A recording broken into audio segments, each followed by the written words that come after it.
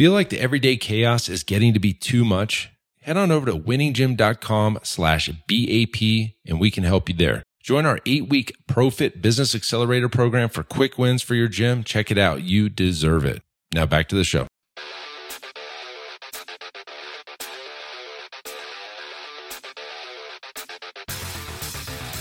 You are listening to the Built to Grow podcast, delivering the knowledge in all things fitness business. We help gym owners win. Here are your hosts, Tim Lyons and Randy Engston. All right, welcome back to the Built to Grow podcast. I'm your host, Tim Lyons, in the studio, joined as always by Randy Engston. Hello, my friend. Hello, and a special guest today. We've got a third man on the mic. We got Chris Poirier from Perform Better. He's the general manager all the way out. Yeah. We got the round of applause. All the way out from Providence, Rhode Island. Chris, welcome to the show. Thanks. Glad to have me out here. It was a nice trip out here, and it's good to be here. Probably a nice time to leave Providence, come to Arizona. Oh, yeah. It was 33. Yeah, well, we called in that weather favor for you. So appreciate that. Thank you. Mid-70s. So Chris is out here. For everybody that hasn't heard of Perform Better, you either been living under a rock or you just haven't been in the industry that long. Chris, why don't you give us a quick, 30,000-foot view of Perform Better as a company? Sure. Well, Perform Better is under the umbrella of MF Athletic. MF Athletic started 65 years ago. Bill Falk, the founder of the company, he was a track and field coach, coached University of Rhode Island. He specialized in pole vault, all the jumpers, long jumpers, high jumpers.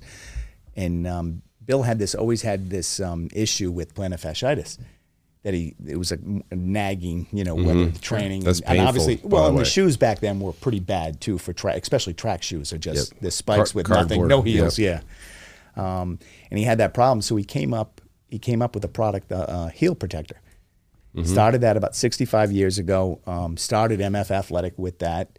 Then retired from track or left track to started to sell track and field equipment, because he, as a coach, had a problem of always getting pole vaulting poles or shot puts or discuses during that's season. Kind of a specialty product, right? Very specialty. And at the time back then, if you didn't get it before season, you couldn't get it during the season. So most people who are progressing, and whether a pole vault is progressing every other week, needing a new pole, he needed to get a pole. So Bill then started to fill his basement up with poles, and he used to hammers and shot puts and discus. And during the season, he'd coach track. Then he'd come home, and his wife and son and daughter would answer the phones. Take the orders. Bill would come home, and he would bring the poles to the airport, put them on a plane, and wild. And then track coach would meet it at the airport. Would pick up his pole at the airport. So that's what started MF Athletic. And then in roughly the late '80s, Bill had an idea that everyone should train like track and field athletes, meaning that everyone needs to run faster, they need to jump higher, they need to have stamina, and they need to have strength and power for their throwers. So track and field sort of has everything. So he was like, why doesn't everyone train like a track athlete does? And usually training for a track athlete back then was whatever you could do out on the track. So there's a lot of body weight, a lot of functional stuff. So he had this idea to start a training company to go out basically after football. And I played football at the university where Bill coached at. I knew Bill, I knew his family. After I graduated, I was actually a football coach, head high school football coach in Rhode Island, and I didn't like coaching. So had a very bad taste. At 22 years old, you're like, you're coaching 18-year-old kids, and it wasn't the. I tell people I'd probably still be coaching if I went the right path into coaching. Makes and I sense, did an internship, and I was an assistant, and I went all the way down the road. But going right into a head coaching job was not a good move for me. And I wanted to get out. And Bill wanted to create this line to go out after football coaches. So he brought me on. What year was this? This is 92. Okay, so you started it Perform MF Athletic first, exactly. MF Athletic, it was the company, and Perform Better. We just started to kick off a catalog in '92 to come in, and football was our main market. And as as the world of strength and conditioning grew, we grew. Because, at the time there were really only football strength and conditioning coaches. There were, a lot of other sports that were scattered to basketball. A couple NBA teams had some. Baseball was starting to do a full load of strength coaches. So once we got in through, I came in, we found our way through strength and conditioning. We finally branched off into different areas that we were going to grow into that they were finding us. Good. Rehab world was finding us. Oh, yeah. Sure. The fitness world, which was, in mid-90s, the fitness world was finding us. And as I was telling you, it was, mainly the strength coach that was working with a couple athletes, also had a clientele of regular general fitness clients. Right. And so they're doing the same thing with them. So we made it was a pretty smooth transition going into fitness. And, for 32 years, 33 years, we've been growing nonstop.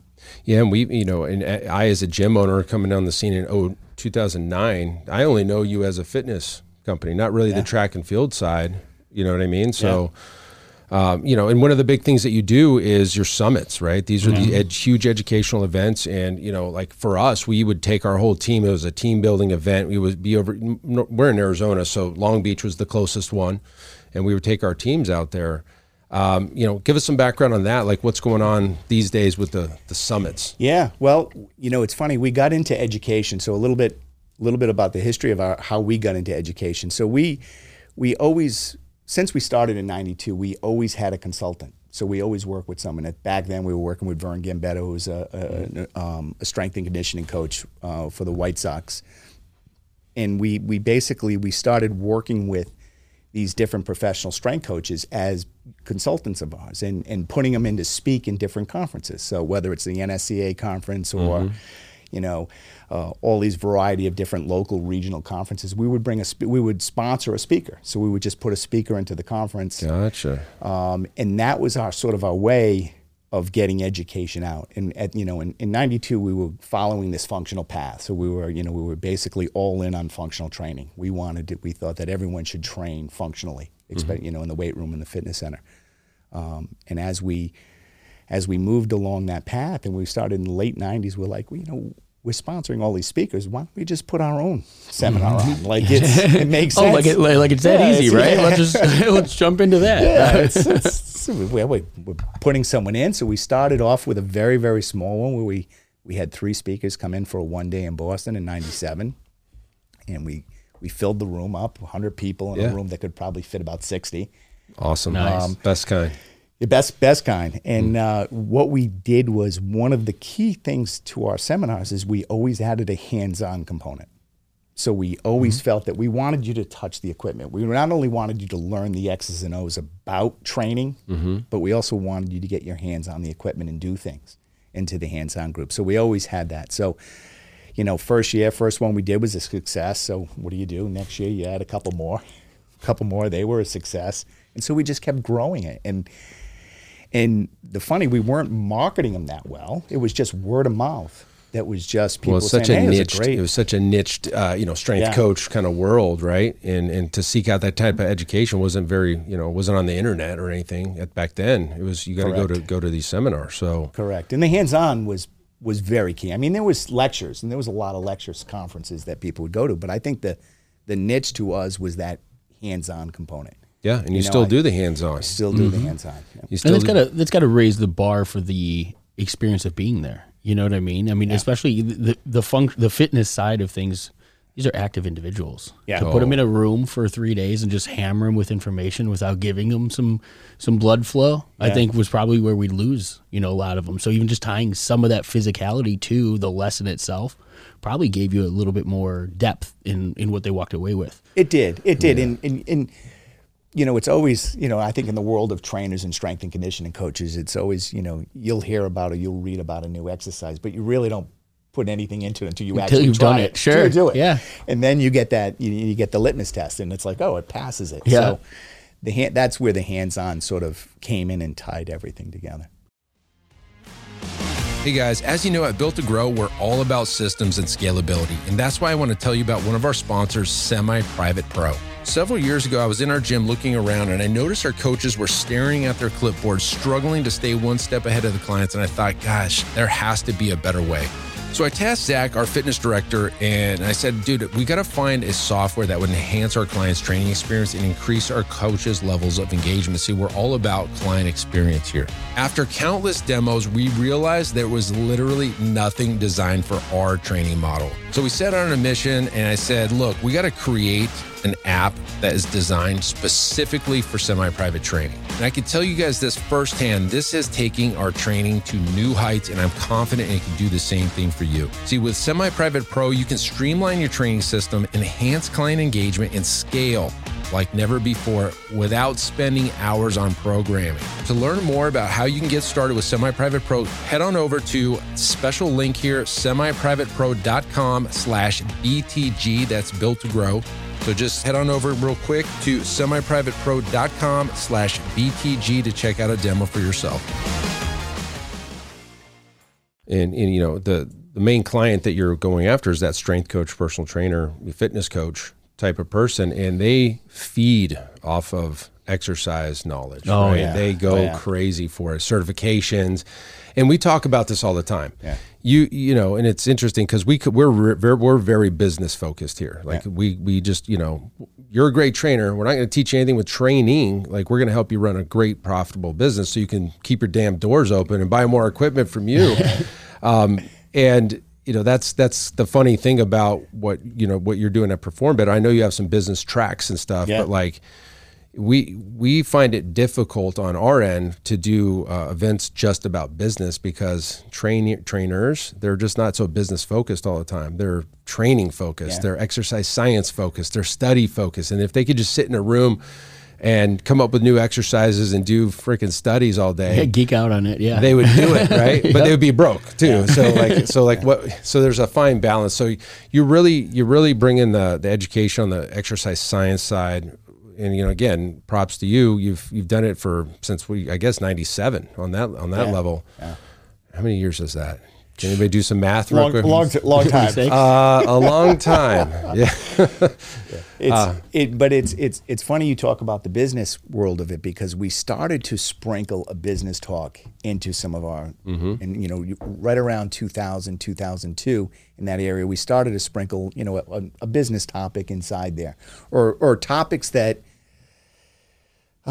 may not be fully business, but may more motivational to get your business in gear, like a I know you're Todd talking Durkin about type of thing. You Martin know, Rooney. Martin Rooney, correct? Oh, yeah. That just you know makes Jack you think you and want to jack you up and want you to put more emphasis into your business. And the funny thing is, you know, following year, 2 years later, I had a guy come up to me at the end, and he just did a weight room with us, or just did his gym with us, and he said, I've been coming to him. This was like 2002, 2003. He said, I've been coming to your first one.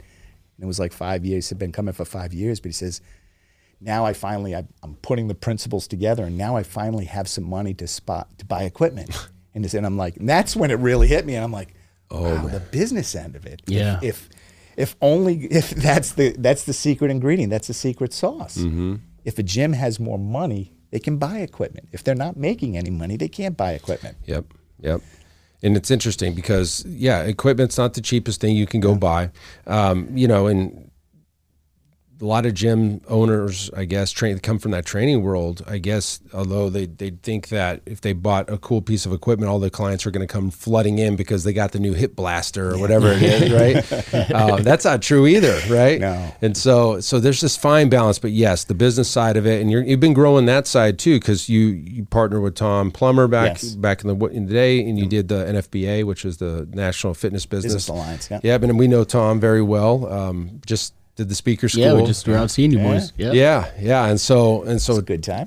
Yeah, and the NFBAs were great too, because they were like a traveling road show with the sponsors and stuff. Yeah. It was always a party. I'm there for the party. I come for, just like I go to the workouts for the rest breaks. I do the workout for the rest breaks.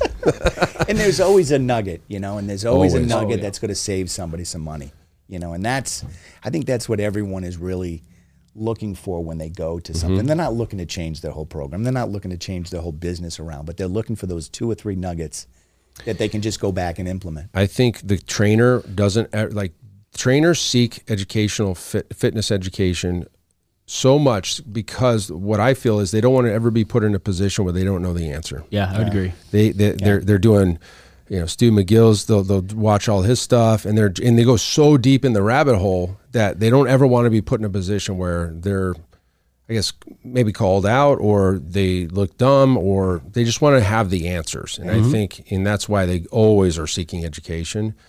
But from our side of the fence, we're like, well, you may get stumped once, but like, as long as you know where to find the answer, I mean, let's worry about the general population here and make some money in your business. Then, understanding the dorsiflexion angle of the knee. You can have 45 certifications, but if you don't understand a P&L, you're going to have a rough business. Well, that's rough true going too. business. That's true too. But that is the fine line, right? You need a little bit of both and enough to be dangerous in both realms. Correct. Sue Falsone calls that the alphabet soup. The people that have like 6,000 initials after their name, like MS, BS. Yeah, they CPT, just want. I think ABC. they want to feel confident that they, know their stuff. Correct. But it's funny because, running a gym for 14 years, I can't maybe one time ever had a client come in and say, asked us about the certifications we had. Yeah. It's interesting, isn't it? But, I get it. I get it. We have coaches here that, they seek that education out, and they will drop everything to go get educated, programming seminars and kettlebell certifications, all that stuff. And it's great. You need that stuff. You do. So listen, Chris, we talked last night. We went to dinner. We had a great steak at this old school Stockyard Steakhouse. Pretty cool. It is. I'll have to show you that place. It's over. It's kind of like on the other side of the zoo from Tempe. Yeah. Anyways, we were in there. We're talking about where do we feel the industry's going? Like with COVID, basically took the legs out of everybody. And Chris, you were kind of mentioning, hey, I'm not seeing it come back as fast as we'd like to see it. Why do you think that is? It's puzzling, Tim, and I think it's still it's still the fear. But there was two things we talked about that I truly believe it is. One, I think there's the people are hesitant into putting more money back. A lot of people in the fitness industry got burned. Oh yeah. And it's funny, as I was telling you last night.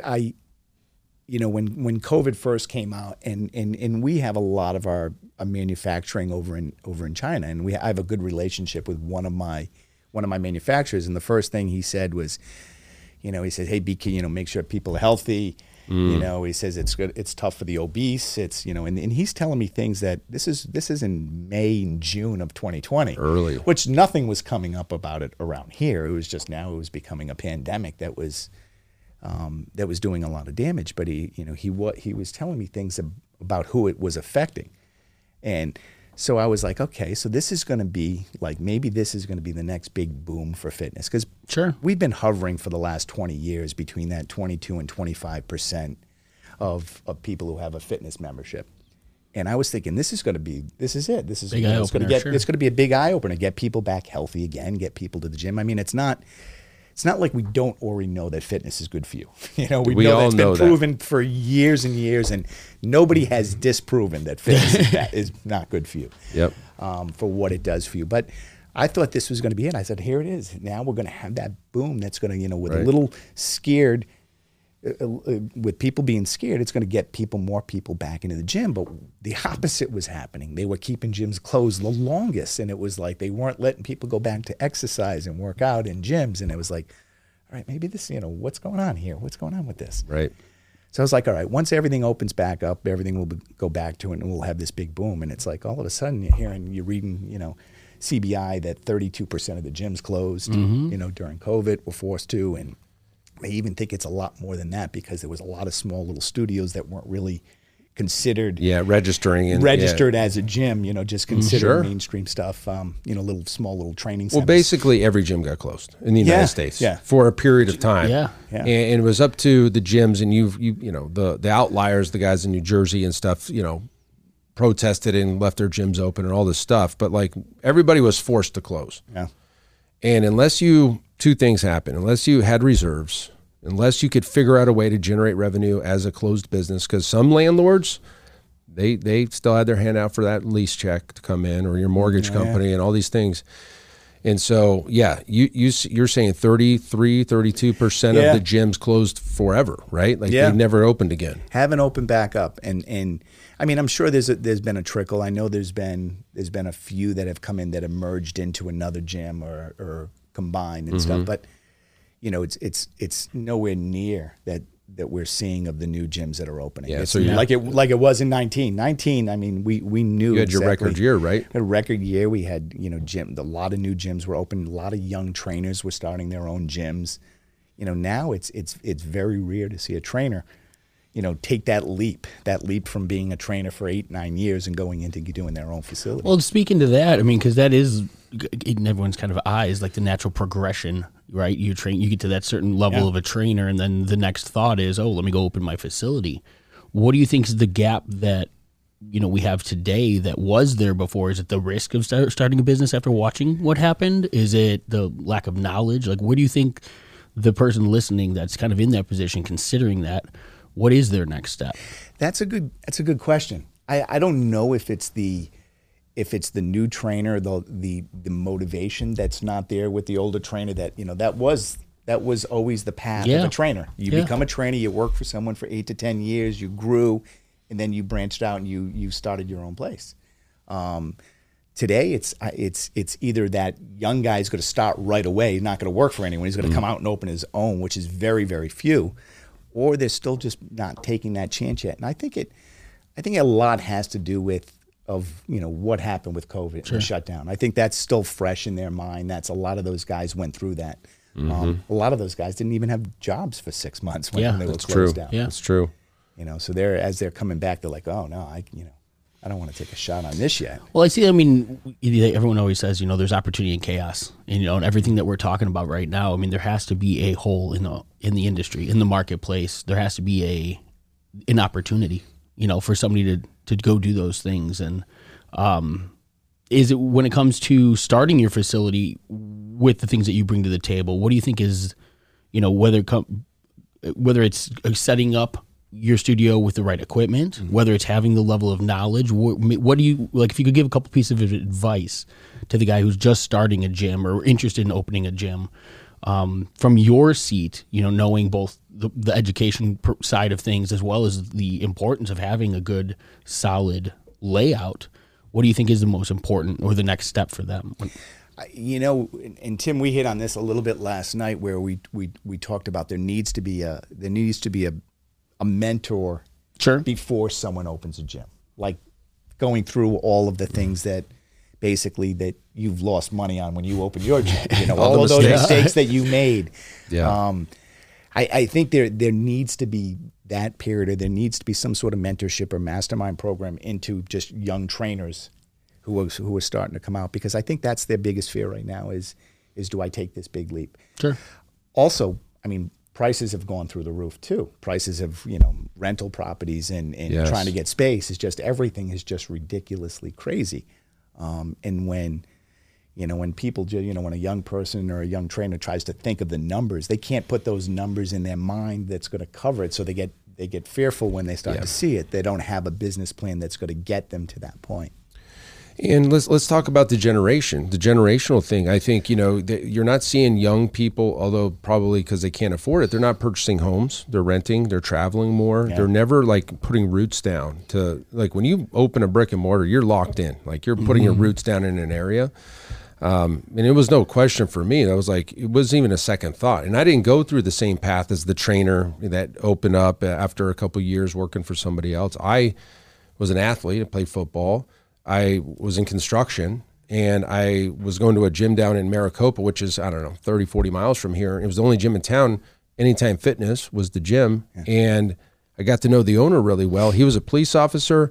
He came in, shook some hands, collected a check, went home. He had like 1,500 members. Of course, he was the only gym in town. I go, this is easy. I'm going to do a gym. That was my path. Famous last words right there. Oh, this is easy.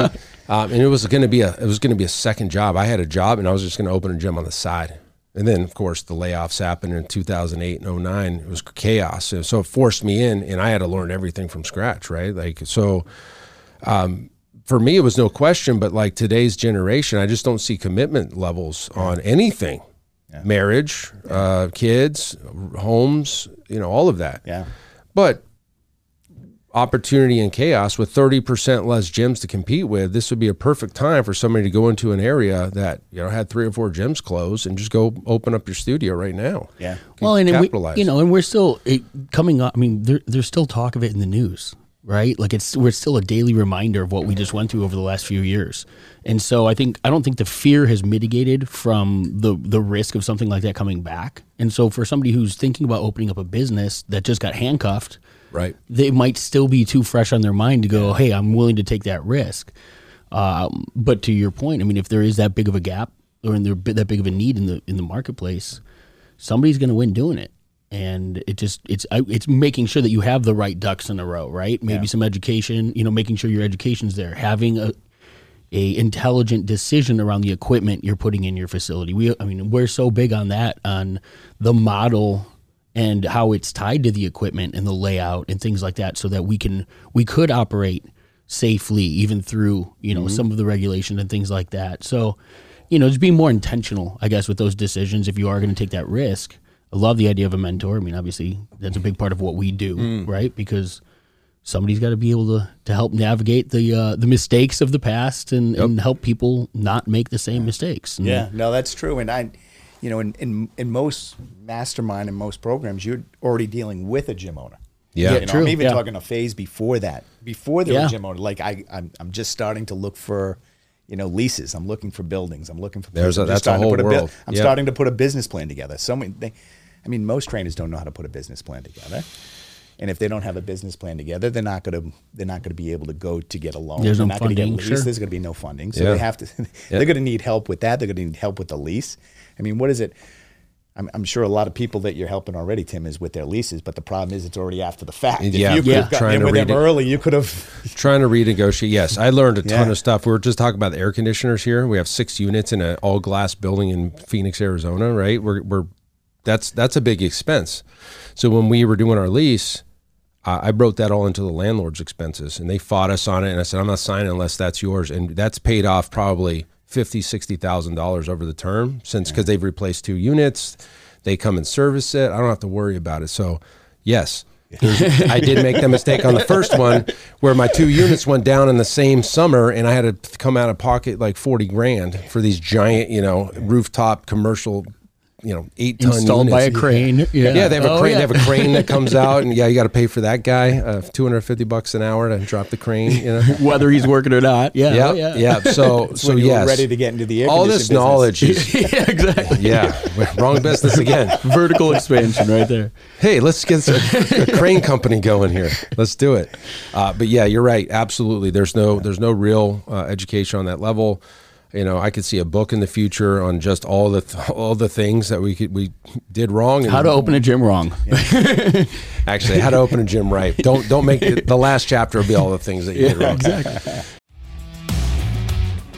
Hey, Tim Lyons here, and I just want to give a quick shout out to everyone out there surviving the day-to-day chaos of the fitness business. You're showing up every day and you got people counting on you. I know it's not easy, but you're doing it, so keep on going. But listen, if you feel like it's getting to be too much, and you wanted to get some support so you can get out of the struggle and get into real growth, then I highly recommend that you check out our 8-week ProFit Business Accelerator program at winninggym.com/grow. Go check it out, sign up, and let's get you on track for some easy wins and get back to growth mode.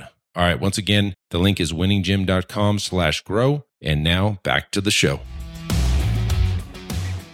Okay. And so obviously you one of the things that you do and kind of one of your tells is that, hey, how many people are opening new gyms? You're seeing that kind of fell off a little bit.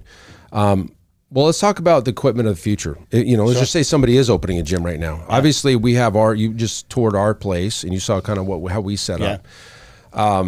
What are you seeing as the trends in the industry? Are you seeing more large group training gyms open up or more personal training or semi-private gyms? I'm seeing more semi-private gyms, Good. more group training. Yeah, it's the word's out. We love hearing that. Yeah. It's just the masses on going back to the $9 a month gyms. They're just no way. And I think it's and again I don't want to say the more educated market or the consumer basically knows that health is what health means to them and what it means to the future. I mean, it's funny, we joke about it, but there's so much research out there of what fitness means of living longevity and life expectancy and everything that goes along with it. And it's, I think the smarter the client realizes that, knows that there's more than it's more than just a nagging hour workout. There's something to this. There's you would hope, right? You would hope they'd understand that, right? Yeah, and so I think people need guidance and training. A lot of people that in the $9 a month gyms go to it, and you see a lot of weird crap going on. I mean, there's full of YouTube clips of the $9 gyms of what people are doing in there, and I think the smarter clientele doesn't want to be associated in with that, and they want to do it right. They may not know everything about fitness, but they want to go to someone who does know about fitness, and they want to know what's their path to get it there. Because it's like you said, it's exercise sucks. It's the best part of the exercise is the minute you're done. Yeah. When you're done, the rest you feel breaks. Great. The rest breaks. It's when you're doing it, but it's. You get that great feeling afterwards, but the feeling before you start is not exactly the same. So it's having someone deliver a program to you and bring you through a workout to meet your goal. You got to get there so much faster. I think people realize that. Yeah. People know it. People will spend money for that. I think we've kind of gone through those trends too. We were talking a little bit earlier, right? Like from the bodybuilding phases through some of like the aerobic phases where classes really kicked off, and it was 20 to 40 people in a room just getting sweaty and moving. Now, I mean, at least from my stake, it could be what I'm connected with, but you see more of kind of the understanding of the importance of muscle, not to a bodybuilding-esque level, but the longevity, the keep you from falling, the recovery aspect. Like, it's the limelight now, and I'm seeing it more and more. And I think we're both talking about the same people.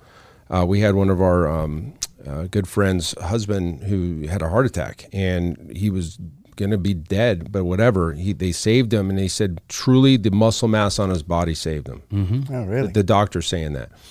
We have another good friend, a friend of ours. I told you about him last night. Big muscular guy. Got into car accident, whatever, and he also was coming down with some pneumonia thing at the same time. And he said he was in the hospital for 2 weeks. He would have been dead if he didn't have the muscle mass. That's what the doctors are telling the patients. Your pure muscle mass has saved your life.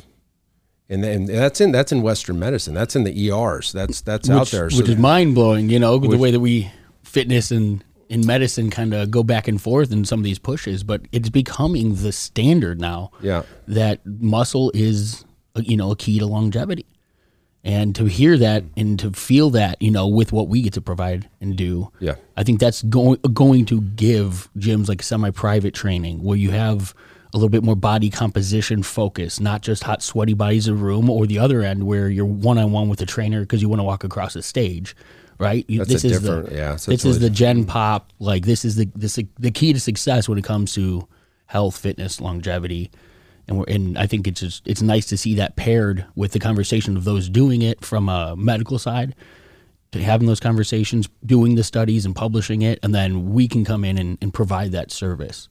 That really brings, like what you're saying, is like it's the right place for people to be. Yeah, no, you're making them accountable. Yeah, And so, how does the equipment that you're seeing, like your equipment company first, and what are you seeing like the trends? I mean, I remember trends in Bosu balls. Yeah. I remember trends in TRX, foam rollers, right? There's all those trends. Are you seeing anything going that way? We've funny thing is we started a few trends, and a lot of people may not realize the trends that we started. Now, obviously, we had through our education, through our consultants, through our educational network, foam rolling. We started foam rolling back in '95. Yeah. Where the funny thing is, the product foam roller wasn't even around for foam rolling. Yeah, foam roller came. It was myofascial release. It came around for Feldenkrais, that's what we were selling it for.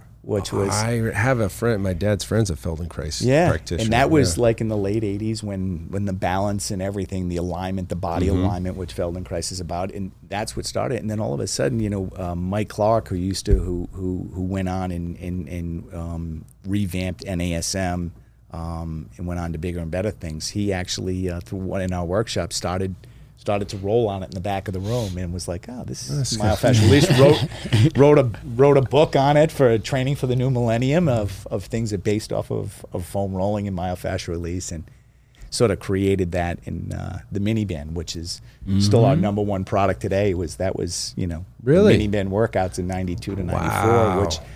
and the miniband workout came from Vern Gambetta, who needed a program that he had a lot of, when he was with the White Sox, had a lot of groin pull injuries. Sure.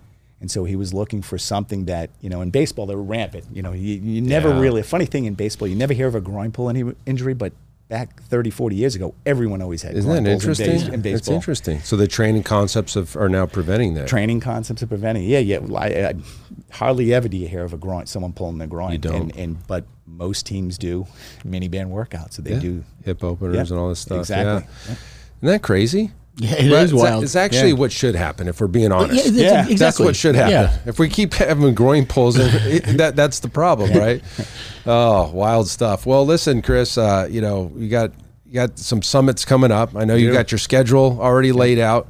Do you want to share that with everybody? Sure. How does somebody get, these are the 3-day summits. These are the 3-day summits. We're actually, so the 3-day summits, we're changing them up a little bit next year. So technically it is still a 3-day, but before we were Friday, Saturday, Sunday. Sunday was just always a bad day for the summits. People we are went till traveling noontime, and stuff, people were leaving in the morning. We would only probably get about a third of the attendees come back for Sunday, or they'd come back for the first session and then go catch a flight. They were heading out. So what we decided to do is to make Friday a longer day. And we brought in Thursday. We're doing an early session. We're doing a 3-hour session on Thursdays now. So we're going to be Thursday, Friday, and Saturday. Gotcha. Okay, and that's smart. Smart, yeah. Yep. So people could come in the morning on Thursday, catch the afternoon. Exactly. We'll start, that first session will be like at 3 o'clock, 3 to 6. And that's usually when people were coming in. People were starting to come in around 3 o'clock. So, yep. That's how we do ours. Yeah. Yeah, because we leave Sunday for travel too. Sunday for travel. Well, yeah, exactly. Because gym owners are gym owners, trainers are trainers. They got to get back to work, families, everything else. So yeah, we starters. We let people kind of come in that morning and then that afternoon we start in the half day in the afternoon, and then we do 2 full days. And they can leave that Saturday night, or they can stay the night and leave the Sunday morning. Either or. Yeah. So okay. So you've got a Thursday half day, Friday, Saturday. Yep. Dates, we're bringing back Orlando. We'll be in Orlando the first. Well, actually, it's the first is a Saturday, so we're the last weekend in May. Last week in May, that Thursday, Friday, and first day in. You want me to pull up the calendar? Yeah, we'll get it. Well, let's go. The last in May. And we'll put all these. We'll put them all in the show 29th, notes. 30th, We'll recap and 1st. everything below. Oh yeah, so the 30th, 31st, and then 30th, going 31st, into 1st, June yeah. 1st. And then That's my birthday, by the way. Hey, May happy 29th. birthday. Yeah, We'll have to get you on the Orlando one then. Let's go, Happy man. birthday, man. No, I can't take you away from you. You want to bash out here. No, you don't want to bash in Orlando. No, I like Orlando. Do you? Yeah. We'll be there in February. Yeah, February, we have an event there. We'll bring over Mickey for you then. All right, so we got Orlando. Then we got Chicago the third week in June. Yeah, 27th, somewhere in there. 27th, 26th, 7th, and 8th, I believe that is. Let's go to... Sorry, I should have had them here for you. And what month was it? June. Yep. So June, like 13th, 14th, 15th, something like that? June. 20th, 21st, 22nd? Well, listen, you don't have to look it up. We'll put them... 27th, 28th, 29th. Okay. I'm sorry, 27th, 28th, 29th in June. And then we're going to, we were in Long Beach. We were unable to get into Long Beach, so we're bringing it back to where we started in California, which was in L.A. So we're at the L.A. Convention Center. Okay. So and that's the 1st, 2nd, and 3rd of August. Okay. And then we're... cleanup is back in Providence again, the 22nd, 3rd, and 24th. Yeah, and these are all smashed into a couple months. Correct. A couple weeks in between. Do you have people that go to all of them, like as an attendee? Yeah. Really? We used to. Okay. Last year I think we had 4 or 5 go to 2 of them. Oh, wow, okay. But there was one point we used to sell a summit pass. Now we just Now we give it. If someone goes to one and they want to go to another one, we just comp them for the other Really? one. Yeah. Is that true? Yeah, that's true. Yeah. Oh, you heard it here first, You heard folks. it. Yeah, no, that's like a it's- secret menu, Yeah. In-N-Out The burger. Yeah. That's what that is. The secret You sauce. go, so if you go to any of the summits, Any summer, you can go to any of the other ones. that's huge, guys. You missed because I know the way you do it. You have multiple speakers at the same time. Correct. So there's the funny thing about that too is, and when we used to do the Summit Pass, there was a couple people that went to all four and they didn't see a single presentation. There's at either one. So I think we have 72 to 78. Well, this year we'll probably have about 85 presenters on it. So 85 through 4 locations. You could literally go to every single one And not see all of them. and not see all of them. Yeah. Well, that's interesting. Okay.